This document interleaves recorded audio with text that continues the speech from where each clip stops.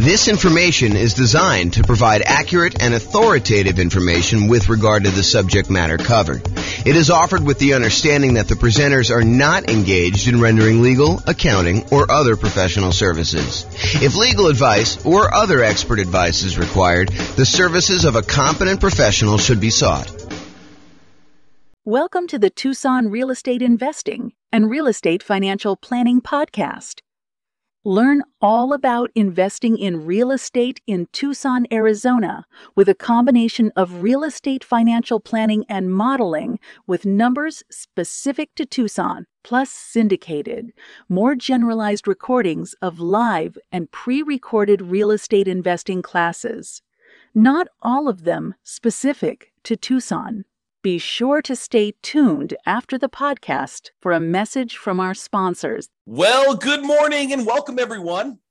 This is your host, James Orr, and I have a pretty exciting class today. Today's class is all about improving cash flow by buying down your mortgage interest rate when buying investment properties. It's called Buying Down Mortgage Interest Rates for Real Estate Investors. And let's jump right into it because there's quite a bit to cover, and I want to make sure we get through it all. So today, we're going to be discussing primarily buying down your interest rate when buying a rental property. The way that I'm going to do this, there's a spreadsheet that Brian made, which I'll provide a link in the show notes to. But the spreadsheet actually allows you to go contact your lender, get a bunch of the buy down rates that you can get from your lender, enter them in the spreadsheet, and it does a bunch of math for you. And then you can make a decision as to how far down, if any at all, that you want to buy down your interest rate. And that is the way that he does it is one way of calculating the return you'd get from buying down your interest rates. There is an alternative way of doing this, and that is to calculate the internal rate of return that you would get on that extra money that you'd spend buying down the interest rate. And arguably, some people, including me, might suggest doing it with an internal rate of return calculation. However, that's not what we're going to cover today. And the way that we're going to do it today, I think is completely valid. I think it's just a slightly different way of looking at it and a probably easier way to understand than internal rate of return for most folks. Okay, so this can be a really good strategy for improving cash flow. And as you might see, one of the alternative strategies to this is, you could take this extra money and decide to put it down as additional down payment instead of taking that money to buy down the interest rate. And in some cases, I would say most cases, you would be better off buying down the interest rate. And we will look at that math. Now, there may be a time factor component to that, where if you're only going to hold the property for a year or two or three or whatever you're going to do there, it may be better for you to not buy down the interest rate. It may be better for you to put more down or to not put more down and just deal with whatever negative cash flow or slightly less than ideal cash flow you'd get by not putting more down or buying down the interest rate. But that's something for you to decide. Because if you remember, I'll kind of tie this back into when we talked about achieving financial independence. There are some folks who are buying properties that they intend to have and hold forever, and that is going to be part of the income they receive when they're financially independent. These are properties that you expect to hold in your portfolio indefinitely. Like you do not plan on selling them at all.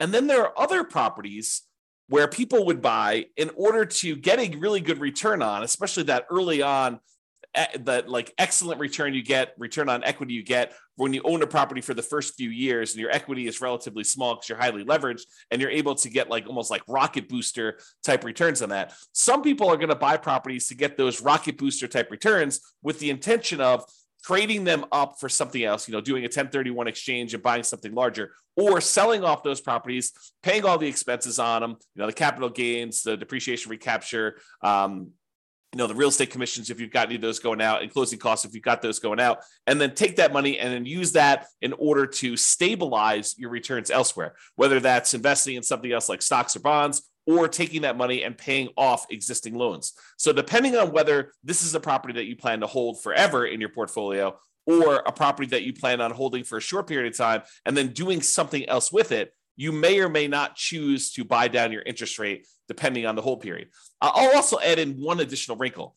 if your plan is to buy more properties than you need, like let's say you intend to have 5 free and clear properties in your portfolio at the end. Let's say your plan now is to go out and buy 12 properties with the intention of you're going to eventually sell off 7 of them and pay off the remaining 5 so that they're free and clear. Well, if you're going to pay off the remaining 5 early with proceeds from selling the extra 7, then you may not want to buy down the interest rates on the 5 either, because those are ones that you will not hold the loan for full term.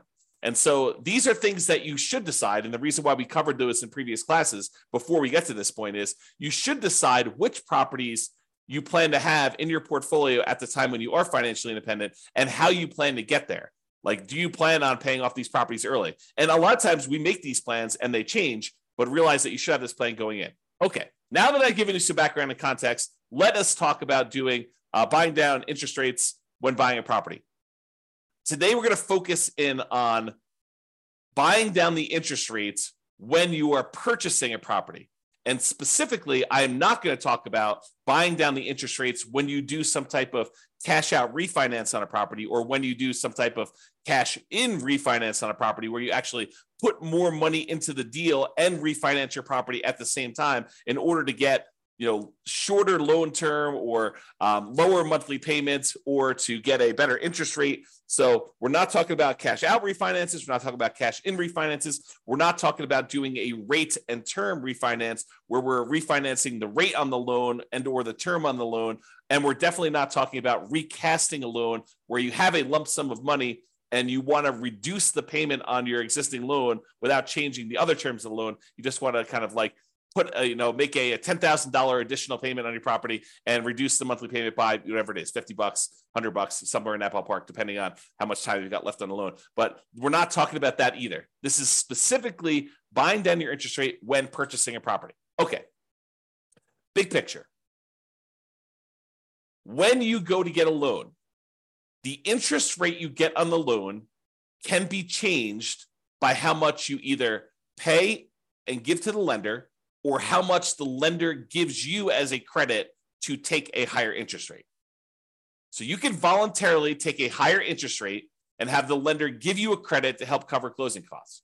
So you go to a lender and then you tell them, hey, look, I'm thinking about getting a loan. They tell you, okay, the rate right now, if you don't pay any points at all, is going to be 0. It's going to be 7%. 0 points in, 7% loan.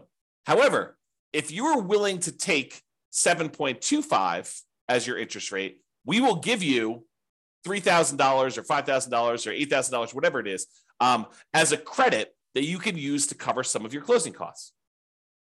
Or you can give us some money and we will give you a lower interest rate. If you sort of like give us $5,000 in advance, we will, instead of giving you 7% of your loan, we'll give you 6.75 as an example. So it can work both ways. You can pay money in order to have your rate lowered, or you can receive money as a credit from the lender in order to take a higher rate. Now, the money you receive is not able to be used for down payment. Down payment is completely different. The money you receive can only be used to cover like closing costs, not down payments. Okay, now, when we're discussing this, for the sake of this class, the change in the interest rate we're talking about is for the life of the loan. Okay. There are other loan programs where you could go in and the lender will say, I'll give you a 2-1 buy down type of loan where for the first year you get a really low interest rate. For the next year, you get a slightly higher interest rate, but still lower than what it would normally be. And in year 3, you're getting your normal interest rate. You can have a seller, a lot of times it's a builder, paying a lender in order to buy down the interest rate for you for a period of time, like a temporary lower interest rate. That is not what we're discussing here in this class. This class, we're talking about you paying a fee to the lender, and in exchange, the lender is lowering the interest rate for the life of the loan. So if you were going to get a 7% loan, now you're able to get 6.875, and that lasts for 30 years. Or until you pay off the loan. So you can pay off the loan organically over that 30-year period if it's a 30-year loan. Or if you make extra payments on it, it could get paid off sooner. So that interest rate would only last until the loan is paid off for you making extra payments. Or if you go sell the property, then the loan gets paid off and you no longer have that interest rate. Or if you refinance the property and get a new loan on it, then you get rid of that interest rate. So realize when you're buying down these interest rates, you almost need to like plan out what you're going to do with your property. You need to do some loan planning and say, I plan on having this loan for 5, 10, 15, 20, 30 years until it's paid off. So as one example, I have a loan on my owner occupant residence, and the loan is at 2.25%. It's a fixed rate 30-year loan. I am probably never paying that loan off. The loan is at such a low interest rate that I would rather have that money sitting in CDs or buy another free and clear rental property instead of paying off the loan on my owner occupant property. But it helps to know when you get a loan how long you're going to have that. Okay. Now, there are other things you could do where you get these short-term interest rates, which we talked about, like that lower payment for the first 2 years. Again, we are not discussing those. Okay. So I mentioned the word point.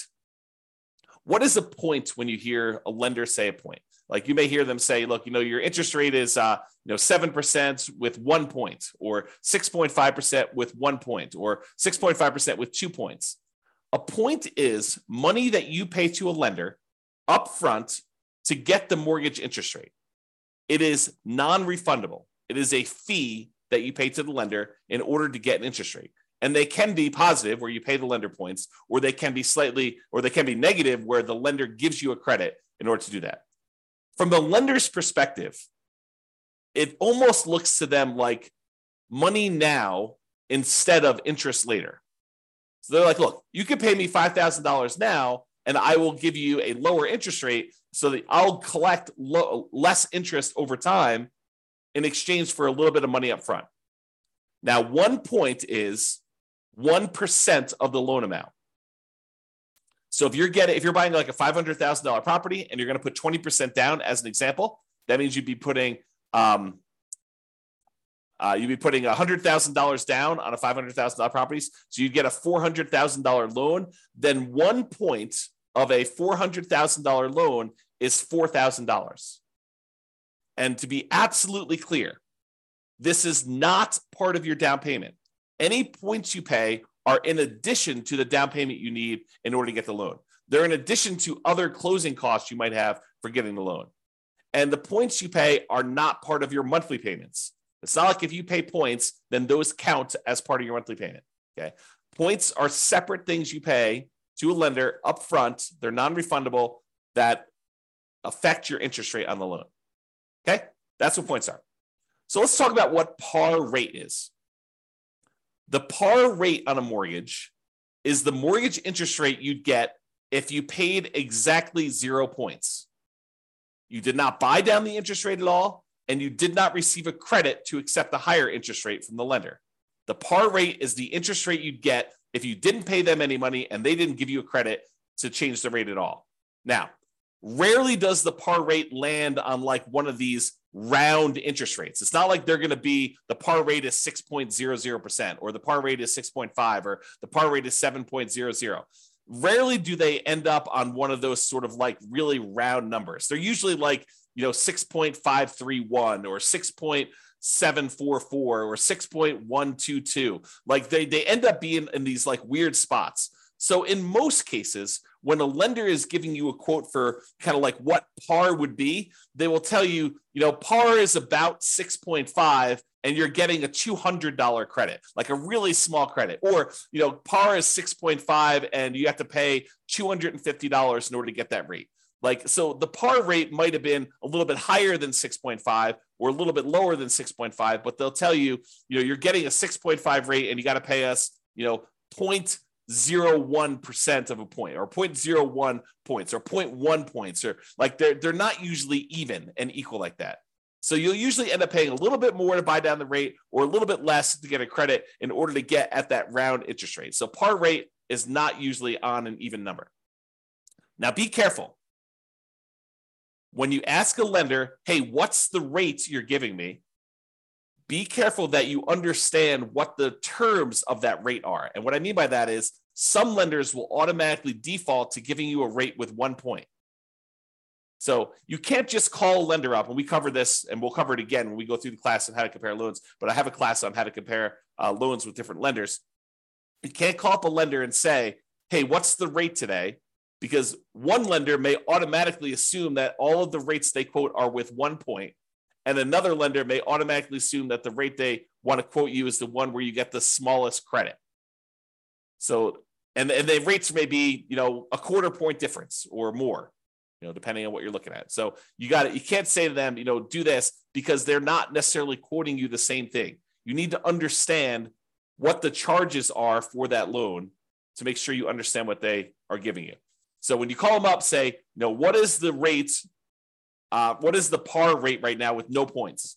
And believe me, sometimes you need to clarify with them that that's what you want, because they will still sometimes give you the wrong one. So oftentimes it's better to get the sheet showing what the buy downs are and what the credits are. And so you can figure out your own par rate to make sure you understand that they're giving you something that you can compare to someone else. Okay. So just a tip when you call lenders, you're trying to do that. Now, so let me paint a picture for you. You're about to buy a property. Okay. You have enough money set aside for whatever down payment you need. You have money set aside for all the reserves you need on the property you're buying, your personal reserves, and any other properties that you currently own. In addition to that, you have your closing costs set aside for buying this property. And if you're prudent and you actually have negative cash flow on the property that you're buying, and maybe you're buying a property with little down and it's got some deferred down payment, negative cash flow, you've set aside any negative cash flow you'll have until that negative cash flow goes away. We'll talk about this in another class, but you set aside any negative cash flow that you have on that property as a prudent investor, knowing that, hey, that's coming. Maybe I should have my down payment, my reserves, my closing costs, and any negative cash flow that I'm going to have on a property. If you don't have a negative cash flow, you don't need to worry about that. Okay. So that's the context of where we are. In addition to that, in addition to your down payment, your reserves, your closing costs, and maybe some negative cash flow, if you've got that, you have some extra money. So the question is, what do you do with that extra money? Well, number one is you could invest in something else. You could say, I'm going to keep this money on the sideline and I'm going to use it to buy my next rental property, my next down payment, next reserves, next closing costs, all the stuff you need there. You could take that money and you could use it to market for off-market deals. Try to find some type of creative financing situation where you do some marketing and you look for a motivated seller where you can negotiate owner financing or subject to wrap financing or lease option or whatever you're doing there. So you can use it to do marketing to find off-market deals. You can make improvements to a property to improve cash flow, whether that's the property you're about to buy or another property that you own. You're like, if I went and I converted this property to, kind of like closed in the garage or added an extra bedroom or, added a RV parking spot or whatever you want to do in order to make improvements, you could take that money and you could get improved cash flow with it. You could hire a property manager to buy back your own time. You could set aside money to do that. Okay. So these are just some of the ideas of things you could do other than use the money to do what we're going to do today. Okay. The other things you could do is you could de-risk. You could take that extra money. You could say, I'm going to increase my reserves on all of my properties so that I have a lower risk level. If you thought it was prudent to have 1 month of reserves on all of your rental properties, that's probably risky. If you said, I'm actually going to de-risk by taking this extra money I have, and I'm going to make sure I have 6 months of reserves on my rental properties, that's less risky. If you say, okay, look, I want to even de-risk even more. I want to have a year's worth of reserves on every single one of my rental properties and my own personal expenses. That would be a way for you to de-risk. It would reduce your overall risk by having more reserves. Another way to de-risk would be to buy more or better insurance. Be property insurance, could be umbrella insurance, could be additional liability insurance, could be maximizing your rates on your car insurance, whatever it is that you want to do to de-risk, that is one strategy you could do with that extra money. Another thing you could do with that extra money is you could put more down. By putting more down, it means that you end up borrowing less, which reduces the payment that you have on the property and therefore would improve cash flow. So by putting more money down, you borrow less money on the property, reduces the payment, and improves cash flow. It may also get rid of PMI. If you went from putting 15% down to buy an investment property to putting 20% down, you would also eliminate PMI. So you'd borrow less because you're going from 15% to 20% down. So you're borrowing, instead of 85%, you're borrowing 80% now. So that would reduce your payment. But in addition to that, you get rid of PMI, which would further reduce your expenses on the property, which would also improve cash flow. And when you put more down, sometimes you go over a threshold where the lender says your rate now improves.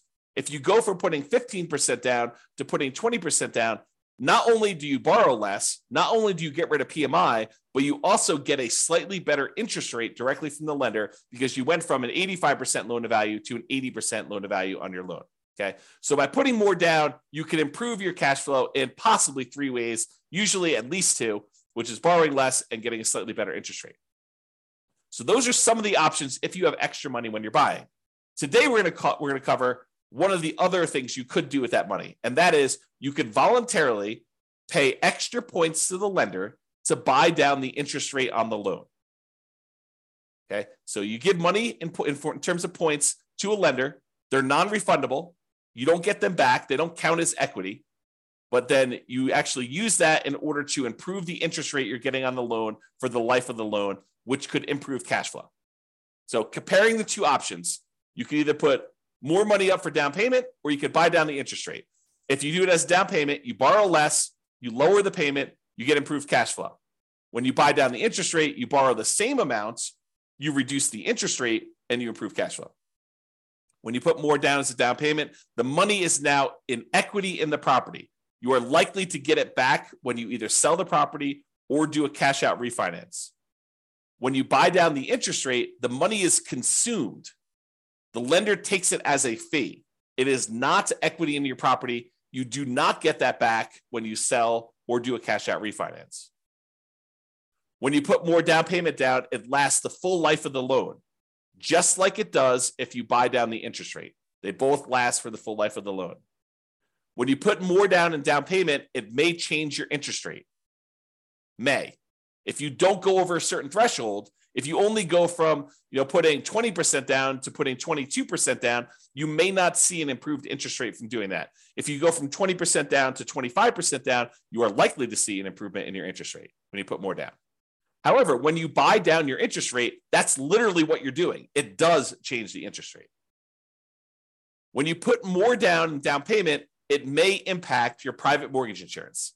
If you go from less than 20% down to at least 20% or more down, then it will affect your interest rate. It'll affect your PMI.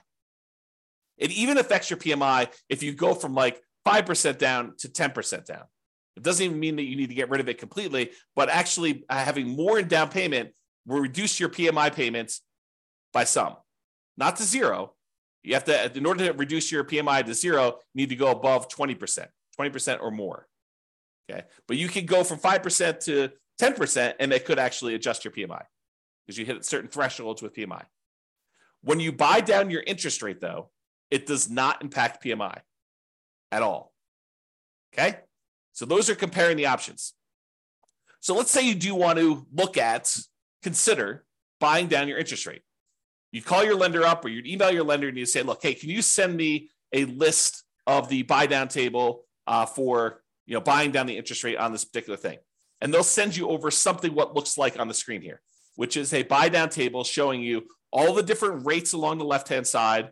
Then there's a column for APR, which I'm not going to get into today. Then there's the price, like how much it actually cost you in order to do that. The discount or rebate percentage, like how much in terms of points that it costs you to do it, whether they're giving you a credit, which is the green ones down here. This is where they're paying you money. The red ones are where the borrower, you, are paying in a fee in order to get that. This is the dollar amount of the rebate based on whatever price of property they put in to give you this quote, and whatever your credit score is and stuff for today.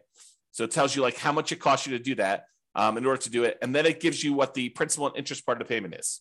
Okay. So this is the table they will give you. And you're looking at it and you're like, I'm not sure I understand like what the implications are just by looking at the table. And that's right. That's the trick, is that you need to do some math in order to determine if this is worthwhile doing.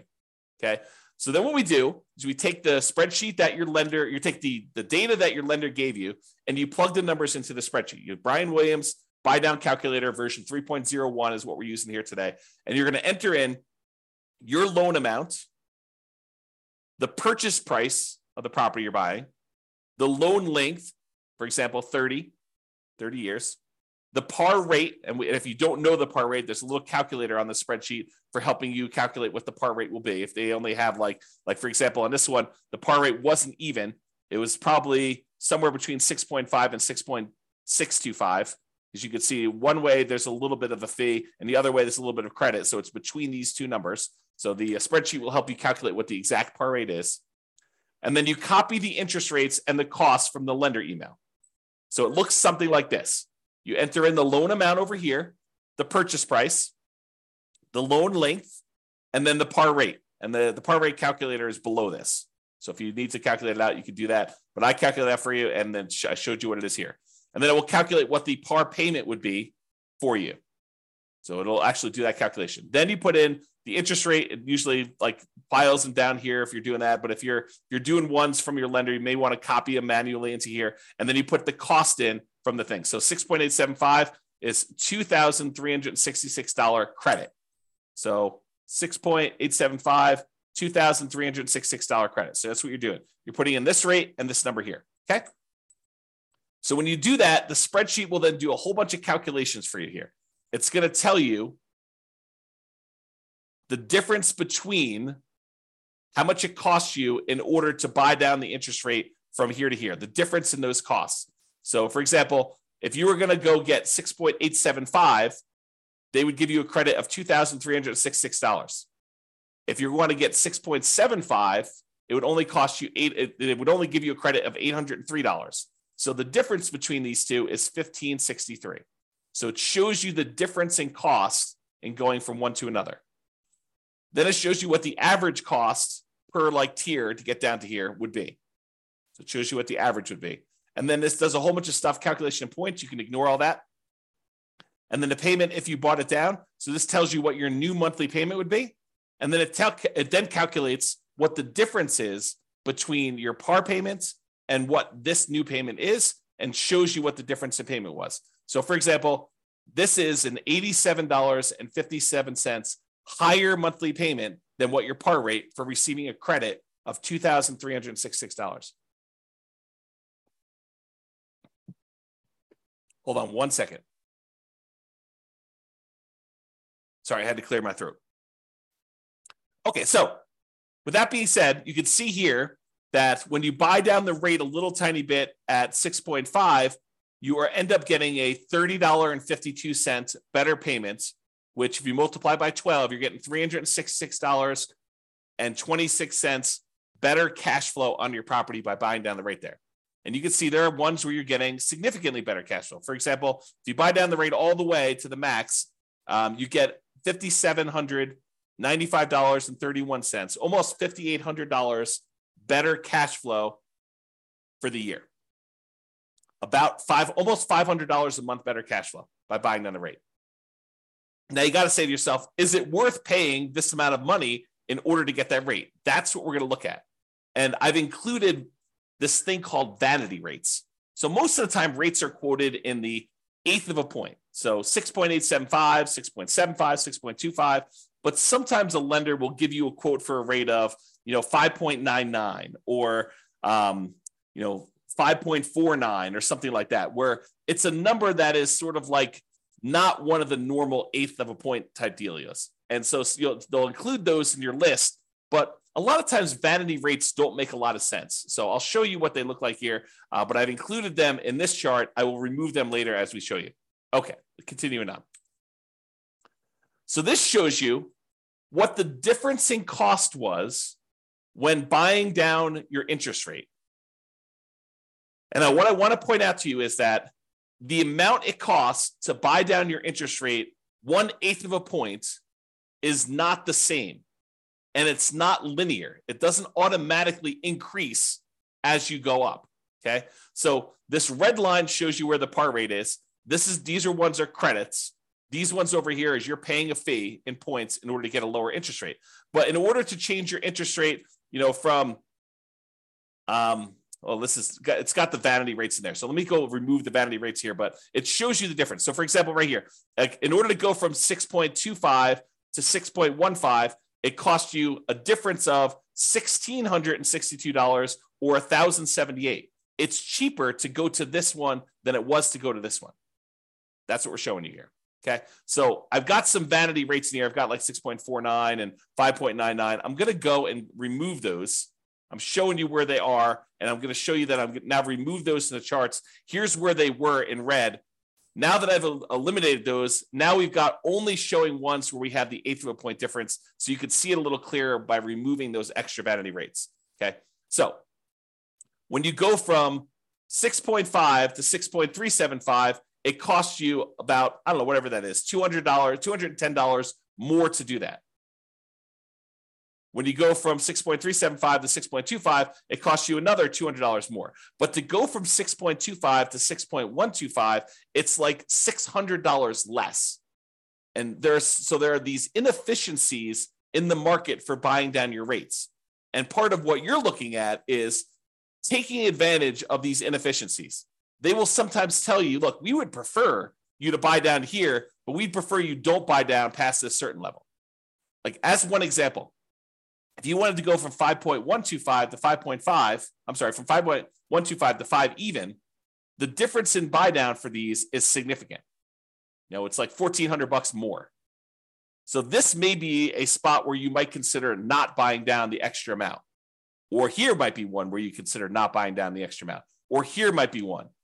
You can see whenever it goes and it gets more expensive to buy down to the next level, you got to wonder, is it worth it doing that for me? And we're going to do some additional math, and I'll show you that. But realize that they change. It's not uniformly one price to buy down to the next lowest interest rate tier. Okay. Same table before. I've just now eliminated the vanity rates. Not going to go over this. I already went over it again. Now, one of the things we're looking at is the average cost per incremental interest rate. And you can look at these and you can see that, you know, ignoring the ones that are credits, if we start looking at the ones that are actual buy downs, you can see that they sort of like increase a little bit, then they decrease a little bit, and then they start increasing again. So if you were thinking about where you might want to buy down, one of the things you could look at is where it actually starts to increase again. So you can look for these inefficiencies, and I'm going to zoom in and graph this out for you and show you this is the average cost per incremental improvement in mortgage interest rate, the average cost in order to buy down to that level. And this is to the left of here are the credits. So we're going to just ignore those unless you wanted to take a credit, but we're talking primarily about buying down the rate. And so you can see to go from 6.5 to 6.375, it's more expensive. To go from 6.375 to 6.25, it's slightly more expensive. Then it gets cheaper to go to 6.125. Then it gets the tiniest bit more expensive to go to 6%. Then it starts getting a little bit more expensive again to go to 5.875. So you could look at this and you could say to yourself, look, if I wanted to get a deal, it might be the kind of like best bargain to stop buying down the rate when the rates start getting increasingly more expensive. So this could be a good spot for you to consider. Now, the decision is totally up to you. You don't have to buy down your rate at all. You could choose to take the par rate. You could choose to take a credit. But if you're thinking about, I want to improve cash flow on my property, this is one way to do it. And then you got to wonder to yourself, is the extra money that I'm spending worthwhile investment? What's the return I'm getting on spending this extra money? And that's where we're headed with this. So now we're going to show you what the simple and compound rates of return are for spending this extra money. So these are all the different interest rates along the side here. You can't see them, but if you're on the spreadsheet, this is just spread over to the right of the spreadsheet there. And this goes and shows you what your simple interest rate would be after you've paid back the money to yourself for buying down the loan. So this shows you that once you paid yourself back the money in order to get the buy down itself, then you're earning, in this case, 33.6% return on the extra money that you spent. Not bad in terms of simple interest. Now, if we take it and we look at this simple interest over a period of time, you could say after 10 years, including paying back on the initial amount that you borrowed, this one would get you 23.6% return on any extra money you spent here. Now, most people are probably not using simple interest, although there are some times when you'd want to think about it that way. But most people are going to think in terms of compound interest. The money you're getting on the money that you invested over time from a while ago, you want to make sure you take into account that time impacts your return. And so compound interest does that. So in this case, you can look at what your return is over here from seeing different interest rates that you buy down to. And you can see that there's a lot of them, depending on how long out you go, where you get good returns on your money for doing that. So for example, here's how you read this chart. If you bought down your interest rate to 6%, you'd have earned over a 15-year period of time, you'd have earned 28% per year simple interest on the amount you spent to buy down the interest rate. So you got to ask yourself, if I'm looking at other investments that I have that give me simple interest, what am I getting on those? And should I take this money and invest it by buying down my interest rate, knowing that this one is paying me 28% return?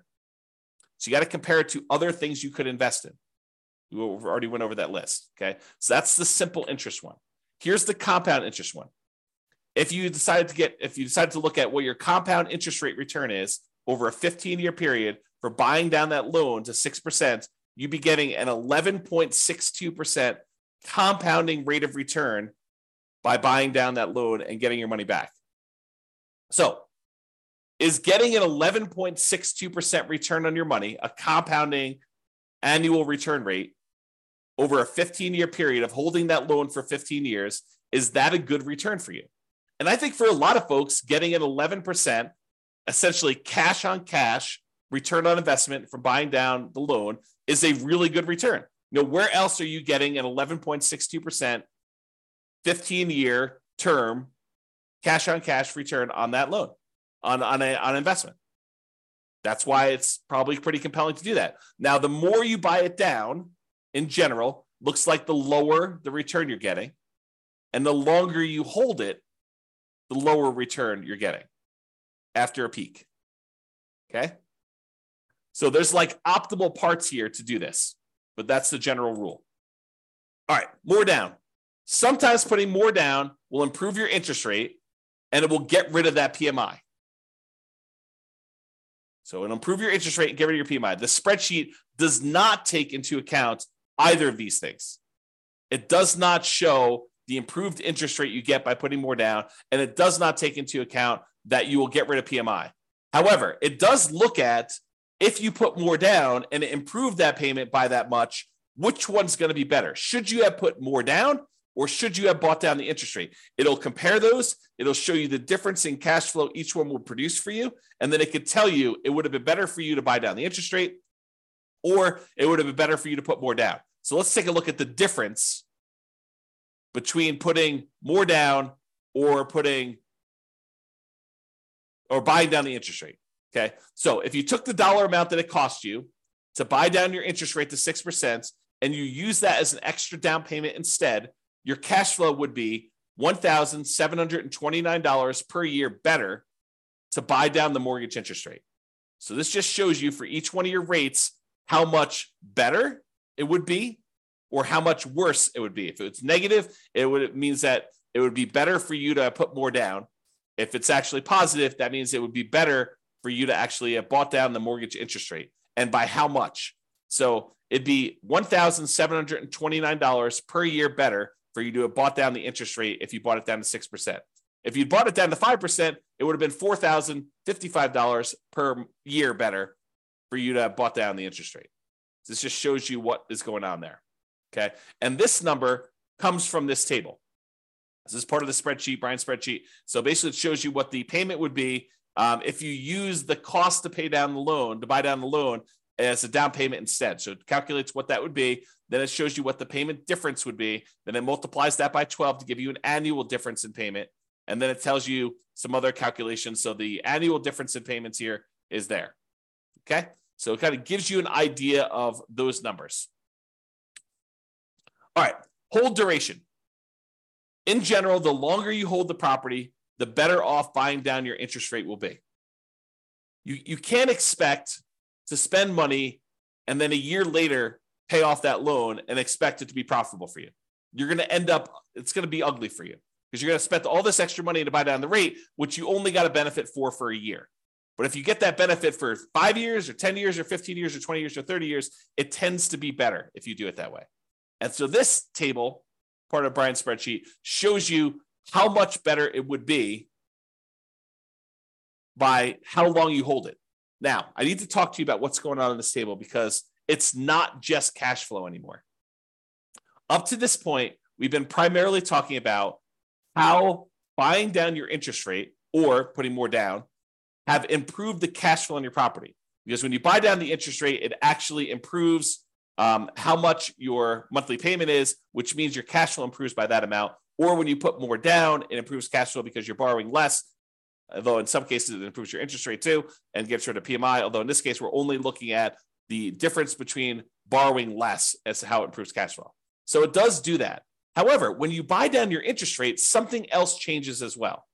If you remember the 4 areas of return you have when you buy rental properties, there's appreciation.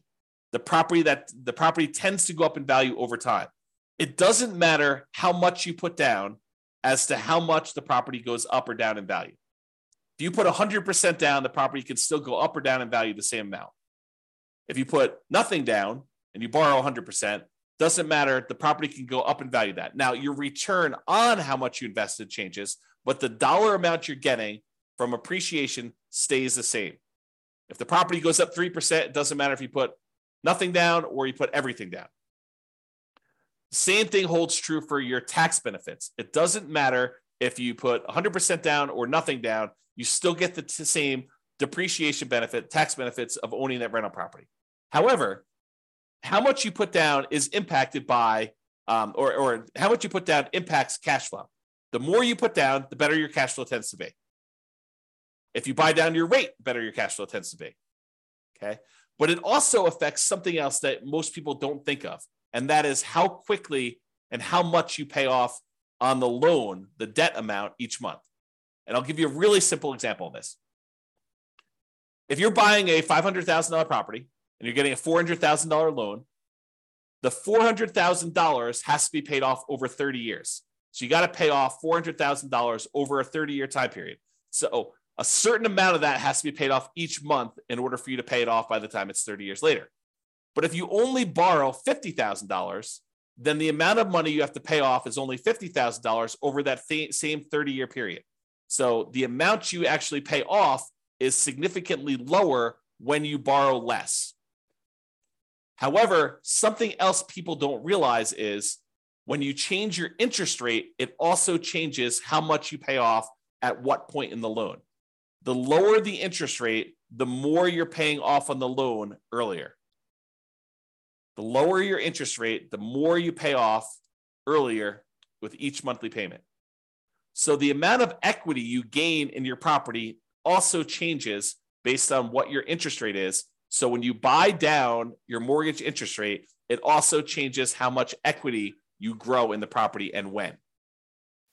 What this chart takes into account is both your cash flow difference and the equity difference you get between buying down the interest rate or putting extra down payment down, because when you borrow less, the down payment impacts your equity as well. So it does take into account both of those changes, and it shows you what the difference was. So in this case, if you look at whatever it was here, I think this is probably around, 1, 2, 3, 4, 5. I think this was buying around to 6% or so.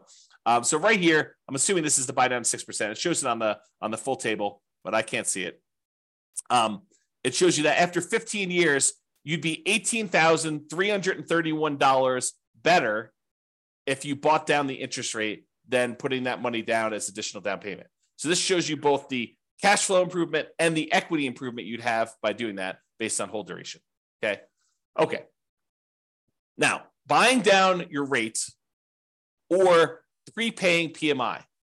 So let's say you're doing a nomad strategy or a house hacker strategy where you're thinking to yourself, okay, I put 5% down. I've got a little bit of extra money. Should I buy down my mortgage interest rate, or should I take that same amount of money and should I prepay PMI instead? PMI is whatever it is, $250 a month. I could take $5,000 and I could get rid of that $250 a month. Which one is better? Should I buy down the interest rate or should I prepay this PMI to improve that? And I probably should do an entire class on how to compare these. But for now, the correct way to do that is to use the world's greatest real estate deal analysis spreadsheet, which is free. Just go download it at realestatefinancialplanner.com/spreadsheet and do both options. Do one option where you buy down the interest rate, do another option where you actually prepay PMI, and look at the returns you're getting, all the returns you're getting, because it actually impacts more than just cash flow. Look at all the returns you're getting and decide which one better fits what your specific goal are, what your preferred return characteristics are. Are you emphasizing and making your number one most important thing cash flow? Well, then you might want to look at cash flow. But if you're looking at what is my overall return, which a lot of folks are, then you may want to go look at which gives you a better overall return comparing those two different options. And that's the way to do it. Okay? All right, in conclusion, you can choose whether to receive a credit or to buy down your mortgage interest rate. That's your choice when you go to get your loan. It can be better to buy down mortgage interest rates than to use that same amount of money to put more down. It can be better for you to do that. So you should call your lender to get the buy down amounts and then use the spreadsheet to do some math to see what may be best for you in your specific situation. And if you need help with this, ask your lender and or your real estate agent. You know, it would help if you filled out your spreadsheet and you understood what you're trying to do. But if you need assistance, your lenders should be able to answer questions about this and help you do it. Now, the decision is going to be yours. You understanding what return you're getting for buying down this rate from the spreadsheet, you need to decide, hey, look, do I want to spend more money in order to get this perceived return on that extra money that I'm spending, thinking I'm going to hold the loan for that amount of time? Or do you want to not spend money and do that? I mean, it's up to you. So realize that the decision is yours, and it's really a decision about what type of return you want to get on that extra money. Maybe you decide you don't want to buy down at all. Maybe you say, look, I should just take this money and go buy another property. And instead of getting, 11%, additional cash on cash return on this, I can get a overall, whatever it is in your marketplace, 30% overall return on my money when you include appreciation, debt pay down, depreciation, and cash flow on your money. Or maybe you're like, hey, look, cash flow is really important to me. It's going to be what gets me to financial independence. I want to optimize for cash flow. And so I'm willing to spend money now in order to get a really good return on that money by buying down my rate and improving cash flow. It is your choice. All right. That's all I got for you. I hope you enjoyed this class. I'll put a link to the spreadsheet in the show notes for those of you that need that. And feel free to use it to analyze your next buy down when you're purchasing a property. This has been James Orr. Have a great day, everybody. Bye-bye for now. With home prices up, mortgage interest rates up, and rents up, but not quite enough to counteract the higher prices and interest rates. Cash flow on rental properties in Tucson is harder than ever. Book a call with the Real Estate Financial Planner to apply our proprietary 88 strategies to improve cash flow on your rentals. See the show notes for a link to schedule your call and improve your cash flow today. If you're a real estate agent, lender, or professional in Tucson that wants to help our real estate investor listeners, consider reaching out to learn about collaboration opportunities with this podcast. We'd love to add more value to our listeners by having you assist our investors buy, sell, and finance their real estate investments. See the show notes to schedule a call to discuss collaboration opportunities.